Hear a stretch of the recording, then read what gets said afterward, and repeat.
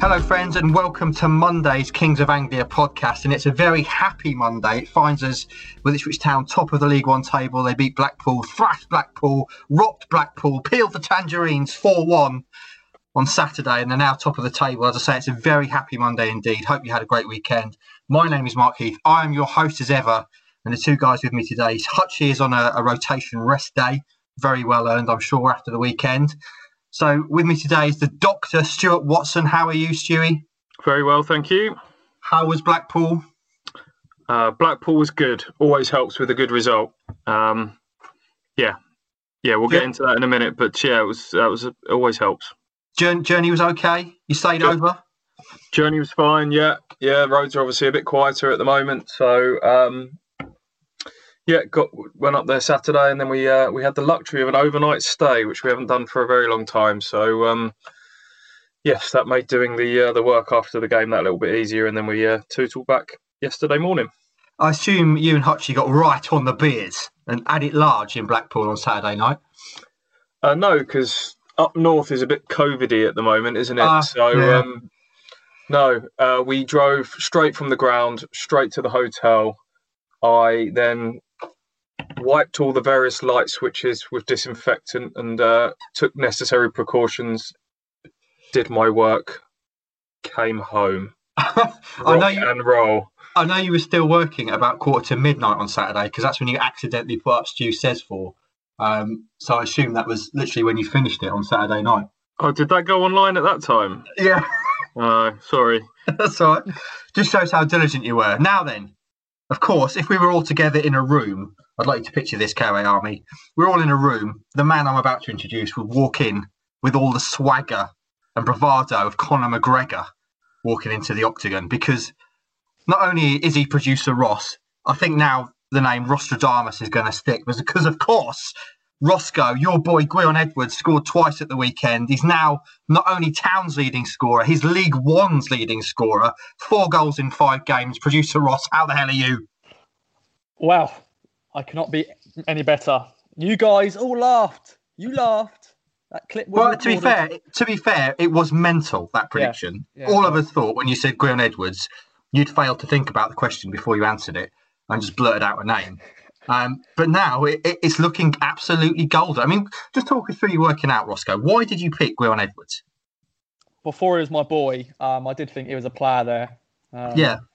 And I did say on the live pod, if he plays in his proper position, which he has done at an occasion this season, he's been playing right, and then he gets chucked on the left midway through the game. But I feel if we play this formation, it seems the wingers can get goals and the midfielders are scoring goals.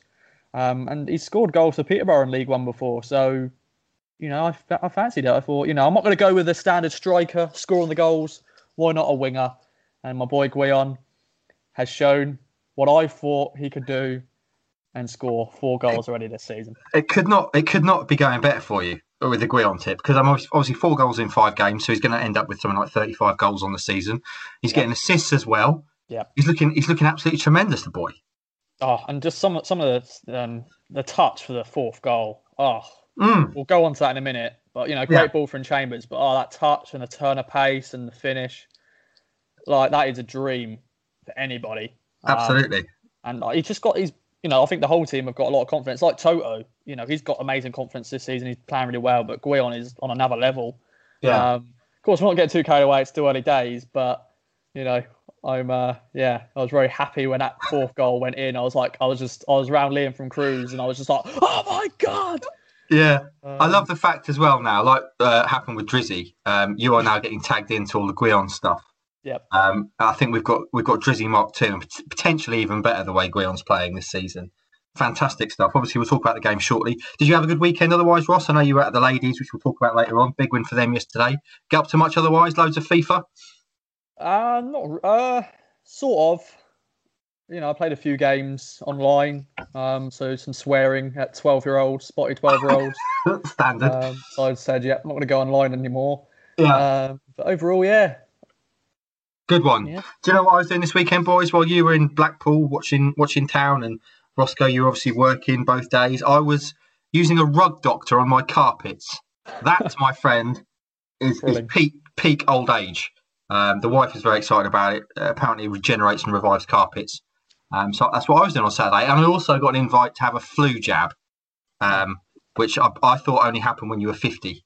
So I reckon they must have made some sort of error because I'm certainly not 50. But anyway, I digress, boys. Let's talk about the game, first of all, and then we'll talk a little bit about the season as a whole and how it's going.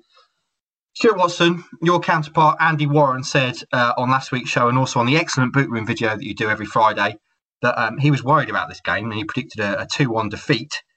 As it turned out, Town strolled to victory. Your thoughts, please. Clinical. One word, clinical. It was what I liked about this. It was a different way for Ipswich to win a game. We've kind of seen in perhaps some of the early wins that it was all about sort of possession and they kept the ball really well.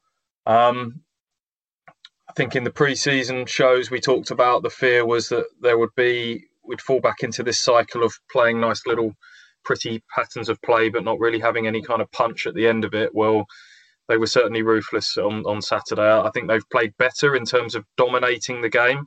The first 15 minutes or so was certainly even, not an amazing spectacle. And it took that goal from Chambers to kind of spark it into life. And then even after it went to 3-1, there was a 10-15 minute nervy period. So over the 90 minutes, it wasn't an utterly dominating performance, but it was just quick, incisive, clinical, ruthless when it counted, scored 4 goals away from home. And that's exciting. What particularly stood out for you, though? I mean, obviously, we've already talked about Gwion Edwards. Luke Chambers continues to have an Indian summer, shall we say, start to the season. Absolutely tremendous goal. And what a ball that was for the fourth goal as well. What stood out for you, Stewie, watching it? I'll talk about Luke Chambers to start with, because that man, he is pumped up, let me tell you, this season. Whatever bee is in his bonnet, I hope it keeps buzzing around in there and getting him going the way it is, because he was on pure adrenaline after that goal went in. Have you seen the goal cam footage that the club have put out from behind the goal? And you can hear someone shout, "What a goal!" as the ball goes in. I've got a feeling that's Luke shouting that out himself as the ball leaves his foot. I'm not 100% sure on that, but for the next 10 minutes or so, adrenaline was coursing through his veins. He was shouting at the opposition, the referee, barking at his own teammates throughout the game. You can really tell with these sort of behind closed doors games how vocal a presence he is at the back. And okay, he might have had his role in the goal that Blackpool pulled back, but during that 10-15 minutes that I mentioned about at 3-1, I thought he was really crucial with his leadership. Holy and Kenlock and a few others had a couple of little sort of dodgy moments, and he was right on them straight away. And then you touched upon it earlier, the pass for the fourth goal was something else as well, wasn't it? So he had a really crucial role to play in this, but we could go through several. You've already touched upon Edwards, who was quite obviously man of the match with the 2 goals, the assist, not to mention his kind of work rate and the tackling and everything else he provides as a winger off the ball. Bishop, driving presence in midfield, another goal and an assist for him. Like, they would be the 3 players that I would pick out, but there's plenty of positives to take from this. The Kettering Cafu, as Hutchie is now termed Chambers, which I quite like. Roscoe, what stood out for you apart from your? I mean, obviously you've only got eyes for Gwion, and we do need to come up with a nickname for Gwion. We've got Suffolk Giggs at the moment. Someone was calling him Gwizzard as well, which I quite like. Not for me. No, not for you. Well, you're the man that's got to come up with a nickname because he's your boy. But other than your boy, what stood out for you? I know we conceded, which was sad really to lose that clean sheet. But once again, Toto and James Wilson, Hutchie mentioned that in the Andians Do React, which is every game, little plug there after every game. Yeah. Thanks to the boys for sorting it out for me. But yeah, as I said, Toto with Gwion, with his confidence, he is a different man. Last season he hurt his hamstring and was playing terribly and got loaned out to Bolton. And got relegated with Bolton. But this season he has been a colossus at that back and just been a rock. So that's great to see. And I know there's a few questions in the Kings Anglia Army saying, if Kane Vincent-Young is fit, say tomorrow, will he play in front of Chambers? Chambers He's scoring goals. He's doing amazing balls over to my boy Guion. So, you know, that defence won't be changing. And do you know what? Ken Lock did okay. He did okay. You know, he wasn't great, but he wasn't bad either. I think he did all right. And Blackpool weren't very good. That's really what I got out of the game. Shall we take this? I mean, obviously, first of all, on the Toto point, I owe Toto Nsiala a massive apology. I gave him that 1 out of 10 impact chance for this season, and he shoved it right back down my throat because he is playing tremendous football. One of the listeners, Skylard, has suggested we nickname him No Nsiala in terms of his defensive prowess, and I like that. So that question from Harvey Davis, friend of the show, I'll come to you on this, Stewie. If KVY was fit for next weekend, would he get straight back in the side, or would you keep Chambers there? And he says, imagine asking that question a month ago. Yeah, it is mad that we're having that conversation. The first part to that is KVY won't be fit tomorrow, and he won't be fit the week after that. And they were very vague, Paul Lambert, in his pre-match press conference last week. He'll be out another month or so. Yet to be confirmed, but I think he is still getting a few little breakdowns and follow-up tweaks and niggles and things from what we're hearing. So they're going to tread very carefully with him. When they say he's fit, you're not going to be there certainly isn't going to be the pressure to rush him back. That's for sure, the way that Chambers is playing, which is a good thing. You know, if they'd been chipping goals or they'd be struggling, sometimes you rush a player back sooner than they need to be and risk injury and whatnot. But no, Chambers is playing really well at right back. He looks far less of a worry defensively out at right back, and he's certainly got the fitness to get up and down at right back. As Ross has just said, the two lads at centre back are just pretty no nonsense, aren't they? Really, I feel like we talk a lot about Toto, who's doing really well, but James Wilson has really sort of gone under the radar with how well he's been doing as well. Just bringing up the defensive stats from the weekend that I was looking at, Wilson made 10 clearances in that game, which is 6 more than anybody else. He's been really good at centre back. So no. Vincent Young wouldn't walk straight back into this team at the moment.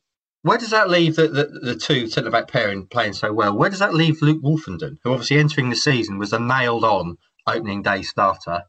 Obviously, that didn't quite work out due to kind of issues beyond his control, injuries and whatnot. And now he's on the outside looking in, Stu. I thought he was a bit casual in the trophy the other night. I have to say, I don't think he. You heard a lot of noises from Lambert during pre-season about he needs to get himself going, and we're only reading between the lines here, but we talked a bit in the pods about there was a sense that maybe after the new contract and the number 6 shirt and the Premier League interest, whether he's a laid-back character and he needs a bit of a rocket up the arse sometimes, and that was the feel surrounding Luke Wolfenden going into the season. Now he's had an injury. As I say, I thought he was a little bit too casual. I saw Stuart Taylor go marching up to him at half-time of the trophy game last weekend. He was trying to spray a Hollywood pass every time he got the ball. A couple of times he dwelt on it and got sort of dispossessed or semi-dispossessed. So he's going to have to bide his time at the moment. But that's not to say that the chance won't come, either for him or McGuinness. And it might be that McGuinness is kind of ahead of Wolfenden in terms of once that door opens at centre-back, and I'm sure it will at some stage, be it through injury or, as well as Toto's doing, there is always the fear that there's a bad game around the corner and there'll be a penalty given away, and then it will be a test of sort of what this newfound confidence is like for Toto. So then when that door opens, who is next in line? Is it Wolfenden or is it McGuinness, who Lambert has really, really talked up since he's come in from Arsenal? Be interested to see on that one. Just on the Chambers thing, Dylan says Chambers has been very impressive at right back and it would be unfair to drop him. Plus, it feels like we need him to keep up the standards and concentration levels. And Blue Soap just adds, Chambers is a legend. Question from Joe Fairs, Stewie, which I'll just ask you and then we'll come to Ross. He says, obviously Joe Fairs, La Decima, friend of the show. He says, do you guys notice anything different watching competitive games behind closed doors? You touched on it earlier, Stu. Any players louder than you expected? And do you notice the importance of Luke Chambers?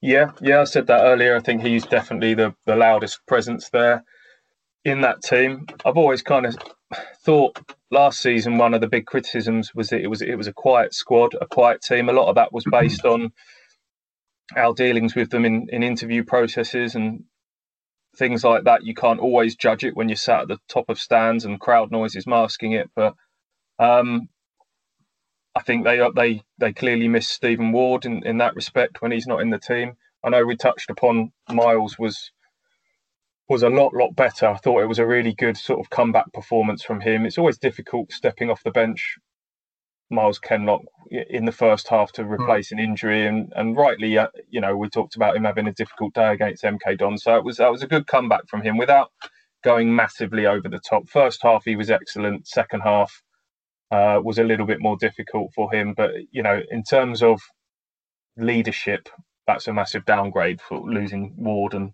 Kenlock coming in. Dazell's obviously a reasonably quiet character. Bishop, you can go through that team really. So I still think it's a reasonably quiet team, but Chambers massively. I think I've said before that Cornell is certainly someone that is a very vocal goalkeeper, much louder than Holy when I've seen the two of those play. But still think it's a reasonably quiet team. Comment from Sindre, our Viking friend, and also the fully paid up member of the Luke Chambers fan club, as we know. He says, my comment, Chambers was outstanding. KVY is not taking his place the way he's playing these days. So what a problem that would be to have, though, when KVY is back and if Chambers is still playing as well as he is. Roscoe, I want to come to you on the next thing. Obviously, Town are scoring goals. They're creating goals. It's wonderful. But still, after 5 games, there have been no goals from a striker. When or do we start to get a little bit worried about that? Doesn't matter. My boy Guion is stepping up. And once again, I think Hawkins is playing in that role where he is being selfless and he's letting the wingers and the midfielders scoring because he's holding up the ball. He's waiting for them to make runs. And maybe that is that role, Of course, Norwood loves scoring, but, he's injured, so it doesn't matter. And, Hawkins is not known for his striking ability anyway. He's not scored many goals in his career, but I'm sure he will be on the back of his mind thinking, I need to score at some point. But I'm not worried about that. I think I'll be worried if we weren't scoring, if we were only winning 1-0, which is okay, it's fine. But it's nice to see we're scoring and, I said Guion's got 4, Bishop's got 3, Nolan's got 3. They're all scoring, which is good. We've been begging for years, haven't we, for goals from midfield, and now they can't stop scoring, and the strikers can't score. FPL Tractor says striker goals don't worry me. We play a League One version of Liverpool's formation, and Firmino doesn't score many for them, but he opens up things for Mane and Salah to score. I still reckon we've got to prove against likely top 8 sides, but this feels more solid in terms of the start than last year, which we'll talk about in a minute. Where are we? Nigel G, question for you, Stewie, on the striker thing. He says, I'm much happier than at this stage last year. Performances justifying the results. Next week conundrum, though. Jackson or Hawkins to start up front. I thought Jackson looked very lively when he came on. Is there any discussion to be had there, do you think, Stu? Not yet, but I do agree that Jackson was surprisingly sharp, I thought, given the injuries when he came on. Blackpool looked very vulnerable to pace and direct running. And again, I think that's something we talked about. I think they lacked a bit of leadership, this squad. They've addressed that with Ward coming in. I think it also lacked a bit of pace. KVY being injured was a concern there, but obviously Bishop's direct running, Edwards' pace, then Jackson came on and provided a bit of pace. Keenan Bennett's as well. I thought the two of them came on and looked lively. That's I'm not worried about the goals from up front thing at the moment. I think Hawkins is the starter at the moment. He's the facilitator. He's the pivot point up front. Look at his role in the first goal with sort of Dazell zipping a pass into his feet and laying it off out wide. That don't underestimate those little touches and back to goal play. That's I think he's got a very important role. But Jackson off the bench is certainly now a nice weapon to have. Should, of course, give Nigel G his full title as friend of the show and NHS hero. Thank you for your service. And obviously, so you touched on it there. We should mention that as well. Keenan Bennett's first display in a Town shirt. What did we learn about him, if anything, on Saturday? As described, really direct, quick. Just sort of looked like more of a traditional winger, really, instead of a different type of option. I think Edwards was their only real sort of out and out, what you would call a winger, someone who wants to run at people, take people on. Looks like he's got the beating of a marker 1-on-1. Judge, even Lancaster are slightly different. They're sort of players that like to drift inside and play passes rather than really go at people. So I think he provides a sort of a proper wing option, which will be required for certain scenarios. But Alan Judge as well, I think, has to have a lot of praise. His work rate was really good. He closed people down. That was his sort of closing down that played its part in the Teddy Bishop goal. I know I've been very critical of him sort of playing wide and thought that he was someone that needed to play that number 10 role and then have the freedom to go where he wants. But he looks a lot better on the right than he did on the left, that's for sure. Just a few more thoughts from the Calais Army. Ben Chaplin says, great team performance, goals from all areas. It doesn't worry me where they come from, as long as they come. A reassuring depth of the squad. The unit seems to carry on regardless. That said, I don't want the run of injuries to carry on as long as the unbeaten run. Dan Rosenblatt says the striker situation is deceptive. If they can get 15 between them, it would be a great bonus. Let's take a few more here. Rob Hughes says, when you look at some of our play this season, it's mystifying why we didn't play like that last year. Lambert's no rookie, but it's almost as though he's learned a massive lesson, courtesy of the fans and even Evans, not that he'd admit it, what happened during the break. And Chris Bennett, something we'll come on to now. We're playing better than last season. We're winning games comfortably and convincingly rather than scraping 1-0 wins. Not worried about the lack of goals from strikers, as Hawkins has been the only one recently, and he isn't a goal scorer, but does a lot for the rest of the team, just like you said, Stu. Ross Wishart, I can't remember how you say it, Ross, apologies. In this system, I'm not too worried about the strikers not scoring. Their role, especially Hawkins, is to bring the wide men and attacking midfielders into play and take the defence away. The current goal scorer chart is evidence of this. Now then, boys, obviously Town start has been good. We've been here before, though. This time last season, after 5 games, the record was quite similar. Played 5, won 3, drawn 2, so still unbeaten. Scored the same amount of goals, 11. Conceded 2 more at 4, but obviously that was swelled by the 5-0 win against Bolton's under 12s. The big question, Stuart, and it's one we're going to get into now, is yes, the start's been good, but we know what happened last season. So what are the signs that we can hang our hat on, if there are indeed any, that this start is better, more promising in terms of the overall season ahead than last season? Goals from all over the pitch. Yeah. For one, a settled system, a clear identity. Another, winning games far more comfortably than they were last season. I look back at the start of that season. The 1-0 win at Burton on the opening day was a little bit nervy. They battered Sunderland at home at Portman Road and should have won that game. I think that's when Chambers made a mistake, wasn't it? That was 1-1. But then Peterborough 2-2, they kind of nicked a point at the end there that wasn't really deserved.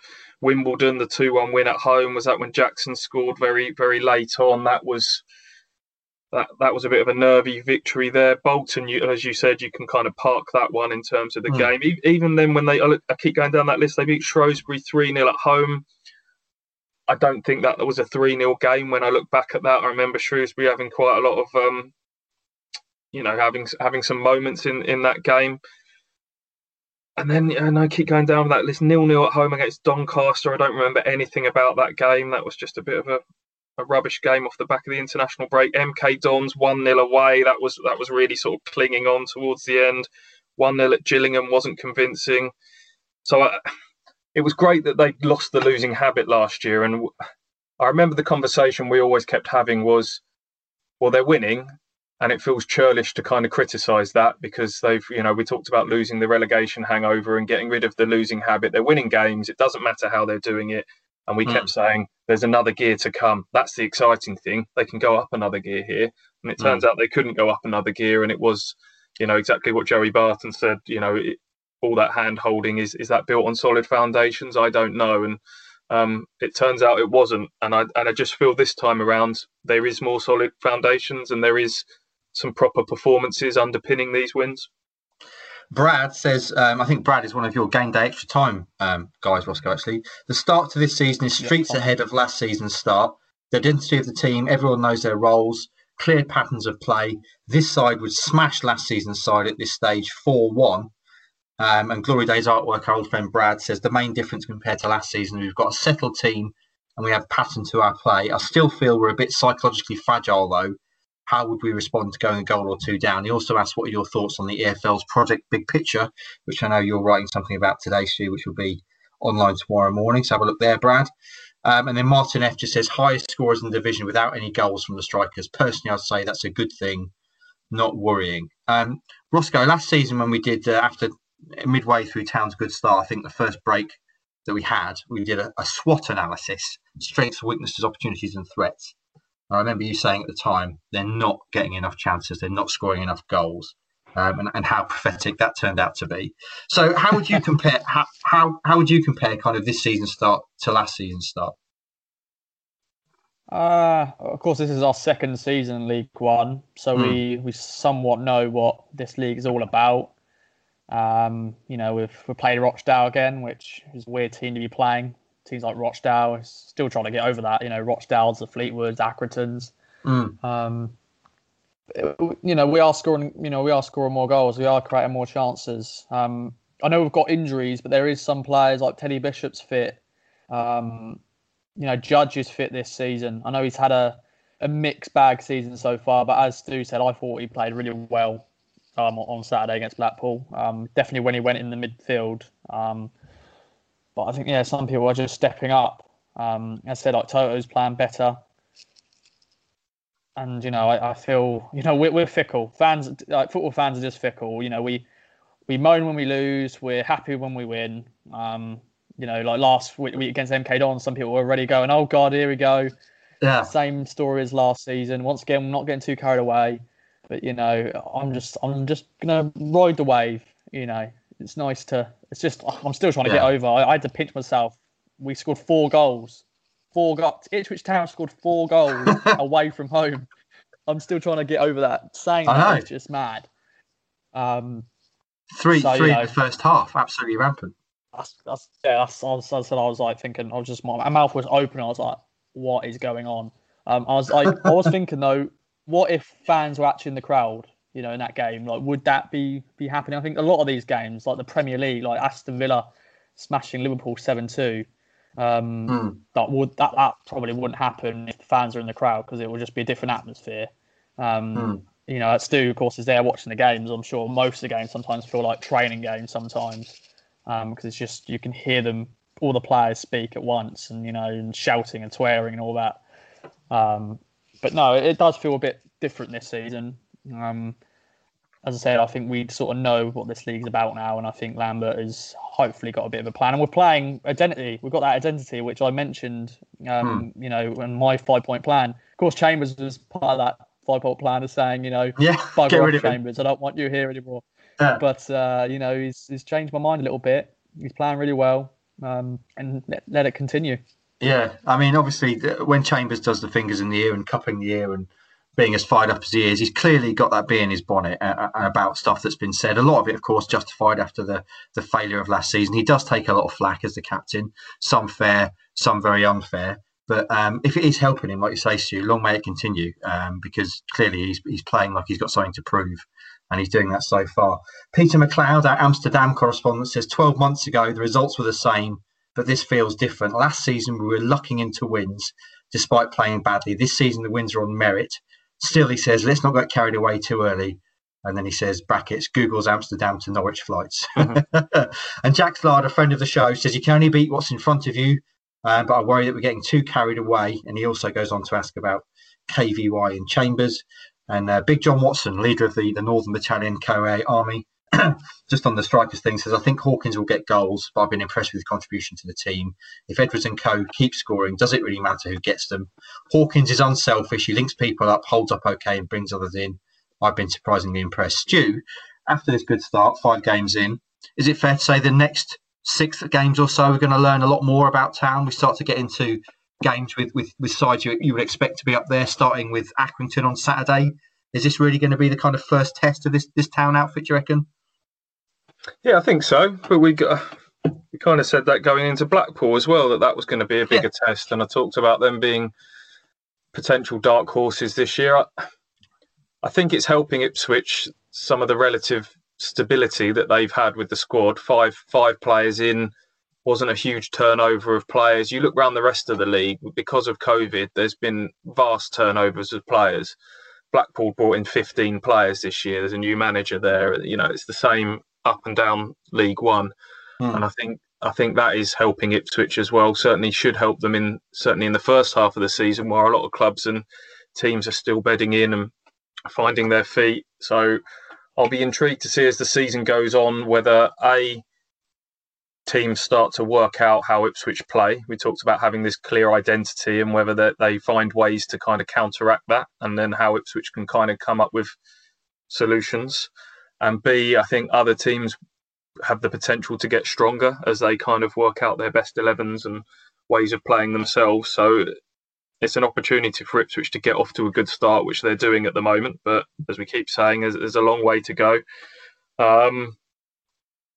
Doncaster away is coming up, Lincoln away is coming up. Those 2 games, both away from home, look like they might be bigger tests because they've both started the season reasonably well. But we are talking about Doncaster and Lincoln and people like that here, and I don't wish to sort of do these down, but these are, you know, Ipswich this is year 2 in League One. They should be doing quite well at the start of this season, I think, and hopefully it can continue. Yeah, I mean, there is obviously an argument. I think we spoke about this, me and Hutchie, when the fixtures came out, that basically Town are doing what you'd hope they would do so far, looking at the fixtures. We said that up until kind of Sunderland away, which is on a Tuesday night, I think the first Tuesday in November, isn't it? There wasn't too much there that you'd think, I'd be worried about that as a game.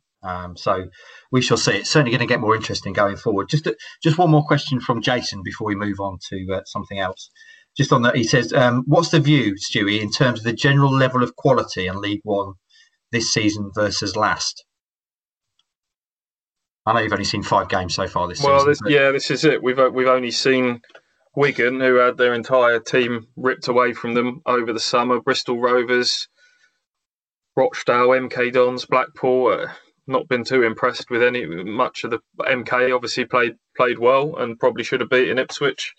I was one of these that last year, I'm contradicting myself because I just said there,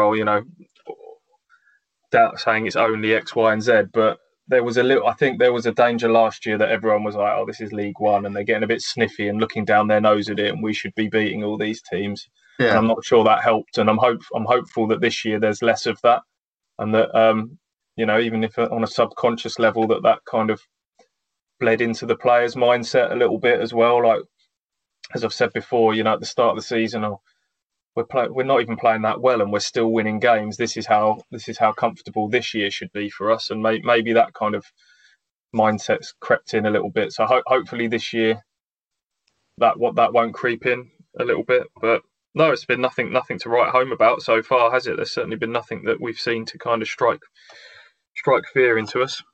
Excellent, outstanding. Town at top of the table. Let's move on to something a little bit different. Let's do a Mark's big question, shall we?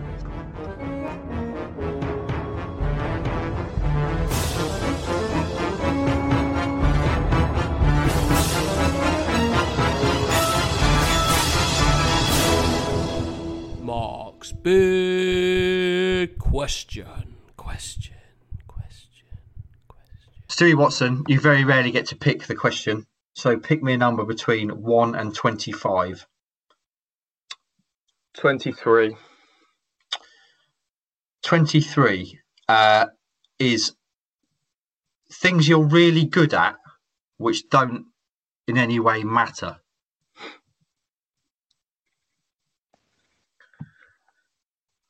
Now, for you, obviously, Stu, you have many sweet skills. The pen spin would be up there.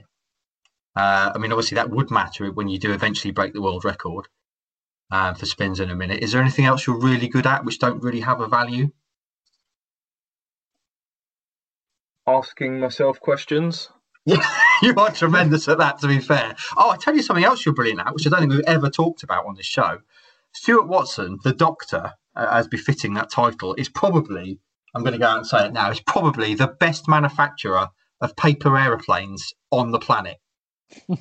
You are unbelievable at making paper aeroplanes, Stu. Thank you. Yeah, I'd forgotten about that. I am quite good at those. Yeah, I mean, we used to have competitions in the office, and it wasn't so much a competition as a coronation of Stu's planes. I mean, yours were essentially like Concorde compared to like a Spitfire from World War II that we were working with. Absolutely tremendous. And one day, hopefully, we'll get the chance to show that on video. Go on, Ross. I don't know. There's nothing really. You must have some secret skills. Nah, not really boring. Climbing. You know, climbing? Yeah, I've said this before. Maybe not now, but yeah. What do you like climbing? You know, fences and trees and big walls.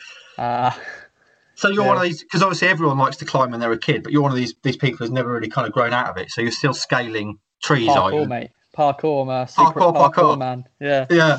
Outstanding. In terms of my skills that are absolutely pointless, I'm pretty good at spinning a basketball on my finger. That's a little party trick. I'm very flexible. I'm double jointed on a lot of parts of my body, so I can bend stuff the wrong way. And also, I do a tremendous impression of our plumber, which, unless you know our plumber, is pointless. But you have to take my word for it. It's spot on. Can you do it? Can you do it now? It doesn't mean anything. It doesn't mean anything. It doesn't matter. Just do it. He's very he's very Essex. So we had a shower fitted last week, and he came in. He said, "Oh, you got a good price on this, didn't you? I think I had one in my garage. That's right." So he speaks like that. And honestly, you take my word for it. That is spot on. That is our plumber. But again, totally pointless. Maybe get him to record a little message for the pod, and we'll play it in. We'll be the judge. Maybe we should. Right, that's brightened my day. Mark's big question done for another week. Let's talk about something which is serious and in no way frivolous. Transfer deadline day, Stewie. Friday, the transfer deadline slams shut. You've got to say slams shut, legally speaking. We're obliged to say that as members of the football media. It's all going to be fairly underwhelming, though, isn't it, Stu? Yeah, this is the real transfer deadline day. We've already had transfer deadline day 1. Which had no bearing at all on Ipswich, really. This is the real quiz. There, again, you're right. It's hard to hype this one up because Lambert's pretty much already said, I don't envisage anything happening. I wouldn't completely rule it out just yet because it'll only take maybe one injury or so to change that picture slightly, but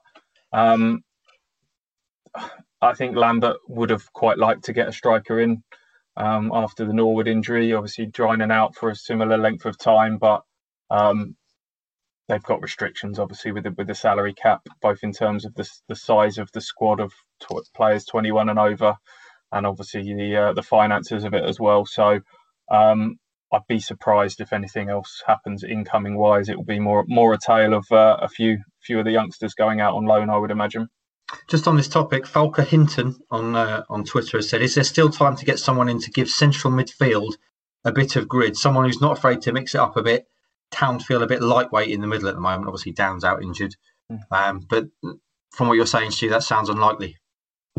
Isn't it mad that we were talking in all of our pre-season discussions about what areas they had to strengthen? Central midfield universally was the one area that everyone went, no, ridiculously well stocked with central midfielders, and now we've got Downs out for 2 or 3 months, Skoo's out for what was his 4 or 5? I think he said 3 months, didn't he? 3 months. Yeah. So he's out. And then Nolan misses the game at the weekend with a a slight calf strain, which we're told is just precautionary, but he had calf problems certainly at the start of last season, I think maybe even in the championship season as well. So that has to set some minor alarm bells ringing. Teddy Bishop, there's always going to be question marks kind of hanging over his head as well as he's playing. They're going down like flies at the moment. All of a sudden, I don't think there was a central midfielder on the bench at the weekend, because obviously Judge played on the wing as well. So Hughes, he was a bit rusty, I have to say, at the weekend. He gave the ball away a few times, was a little bit rushed, and the caveat there is obviously he's not played a huge amount of football, certainly this season, and was kind of easing his way back after a long-term injury last year. So, yeah, we talked about it at MK that they needed to get someone on to add a bit of bite and a bit of grit, and that was Downs, and now he's injured. When they come up against a team that's a bit more physical, might that be a problem? Possibly. I still can't see them going out and signing a midfielder, though, I have to say. Stu, what's your... me, Ross and Hutchie talked about Armando Dobra last week, obviously after his goal and display against Gillingham in the Elf Trophy, and the loan or keep debate. I think we all ended up on the side of loan. And obviously he was linked with Crawley yesterday by the Sun on Sunday. What's your take on the Dobra thing? Is he someone you'd be looking to loan out? I thought you guys summed it up really well in the last pod. I'm on the fence, but leaning more towards get him out on loan if it's the right one. I think that's the kind of conclusion you guys came to, and I think that's right. It has to be. For me, he's better out going out and playing 30-odd games and going down the sort of Wolfenden Downs route, get a proper year of men's football under his belt, smooth off a few raw edges, which undoubtedly there is. I think everyone saw the goal he scored against Gillingham the other night and gets really excited about that. They might not have seen his first half, where he was a little bit greedy at times, and he holds on to the ball and he can run into some dead ends. He's a bit of a...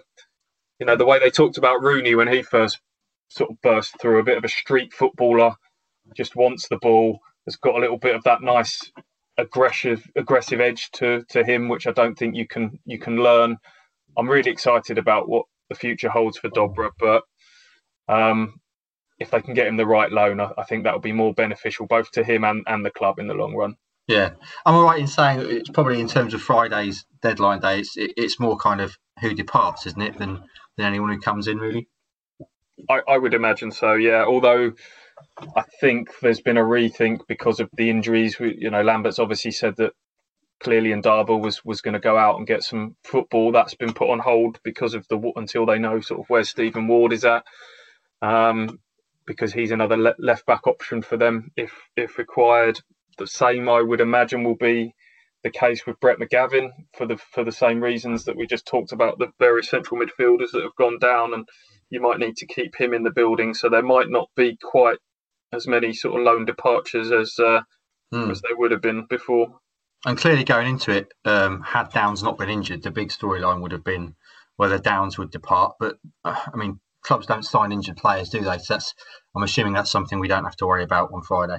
No, that's not going to happen now, is it? And I think in terms of his sort of time frame for recovery, you're looking at the new year now before he's back. If you're talking about 3 months from now, we're mid-October, so that could certainly take us to the middle of January, and then how does that affect the January window as well? So, but no, that's certainly off the cards. I think the injuries up front takes the Jackson scenario off the table, which I'm not ever sure was as live as we were led to believe, sort of by national reports at the time, as Andy has said as well. So it doesn't look like there's going to be anything too dramatic.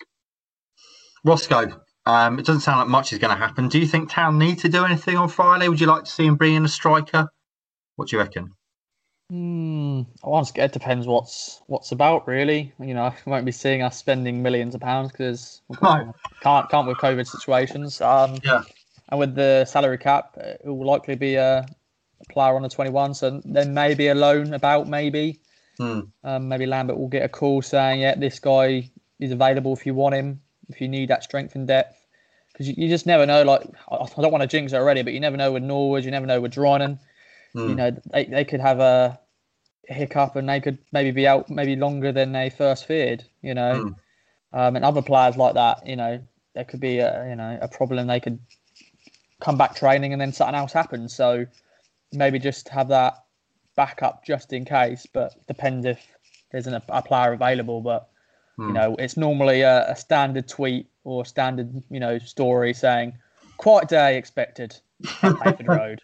Yeah, well, I mean, obviously, it doesn't sound like anything's going to happen, but please do follow it with us across all social medias and online, Stu. That's right, isn't it? Still be fun, though, yeah. Exactly, because there's still other stuff that will happen in the league, which will be all over. Big moves, departures, all that kind of stuff. So that's all to come on Friday. Obviously, we'll talk again on Thursday ahead of that, hopefully. Roscoe, something else which happened at the weekend we need to get in before we take our leave. The ladies were in action, and boy, were they in action yesterday. They won just 10-0 against Cambridge United. Tell us the story. Were they that good? Were Cambridge United that bad? Who scored? Give us it all. Yeah, once again, I had my mouth open thinking, what is happening? It was 7-0 at half time. I was just like thinking, am I seeing what I'm really seeing? I'm on the fence on, were Cambridge that bad or were we that good? It is sort of 50-50 in that way. Cambridge defensively were not great. Yeah. But then Town, they were just ruthless and they were playing some really good football. I think if you want to watch some football, unfortunately, you can't watch the Town men's first team at the moment. If you want to go and watch some football, it's a really entertaining football down at the Town women's team. Natasha Thomas scoring a hat-trick, her first 3 goals of the season, so I think she's pretty happy. She's on scored 3 goals. And as a striker, if you want to see a striker scoring goals, the Town women are scoring. Yeah. Who else scored? So Sophie Pescott, player of the match. She was unreal on the wing. She scored twice. Anna Gray scored. There was an own goal, standard own goal. Always happens in a 10-goal game. And then I had to think of the other goal scorer. Paige Peake scored a penalty. I think that's all. Oh, and then substitute Zoe Barrett and Amy Lee Abrahart came off the bench and scored. I have to try to remember all the goal scorers. Just the 2 extra goals there, in a 10-0 win. So I assume how many games have they played in the league so far, Ross, the ladies? So 4 games, top of the league, like the men. No goals conceded so far in 4 games. 18 goals scored. Wow. Okay. Well, they're going to stroll to the league title, aren't they? I mean, they would have done last season, wouldn't they? Had it not been scrapped by COVID. So when are they next playing, Ross? Do you know when they're next at home? So they got the FA Cup on Sunday. This Sunday coming against Peterborough North Star or Northern Star. Right. Is that at home or? Yeah, that's at Felixstowe. So the Seasiders. So brilliant. If you fancy a game of football on Sunday, once again, this could be a lot of goals in this because I think they're a team below. But the FA Cup can always surprise you. You never know. 15-0 then, by the sound of it. At what time does it kick off at Felixstowe? 2 p.m. 2 p.m. And how much did it cost to get in? So they've got a new membership thing called True Blue. So I think that's £5 a month if you want to sign up to that. Or it's, I think, £6 an adult and then free for under 16 and I think £3 for a concession, I think. Okay, well, you sold that well, Ross. So if you want to see some Ipswich Town football, you can actually go along and watch the ladies on Sunday in the FA Cup. The strikers are scoring goals as well, and it sounds like you're going to see quite a few of them. So get along there if you can. Stevie Watson, have you got anything else you would like to discuss? Politics of the day, EFL big project, anything like that? I need to gather my thoughts fully on that because I'm going to pen something on it this afternoon. But my first instinct is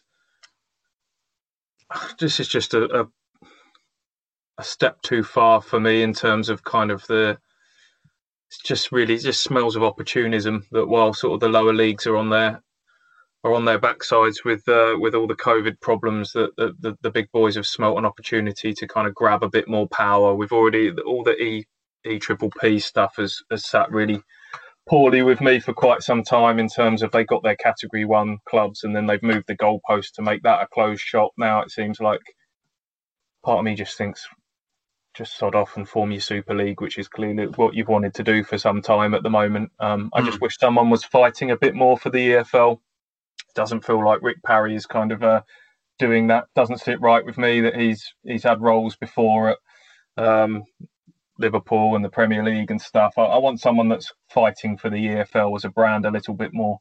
But it's a lot of money on the table. It's 25% of the money's coming in at the top end being redistributed, and that can't be sniffed at. And it just feels like it's almost a bit of a bribe, really, a bit of a putting real pressure on people, because the alternative is clubs will disappear without some money coming from above, and it shouldn't be coming from the government. I agree with that. So very interesting times for the pyramid, for the politics of football.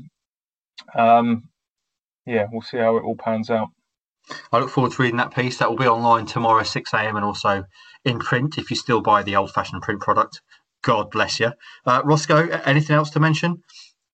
No, that's the end of it. Just make sure to check out my FIFA Career Mode series. Yes.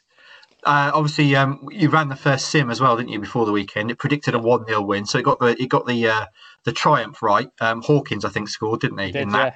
So the goalpost. Yeah. The result wasn't accurate and the scorer wasn't, but the overall tone of Town winning was.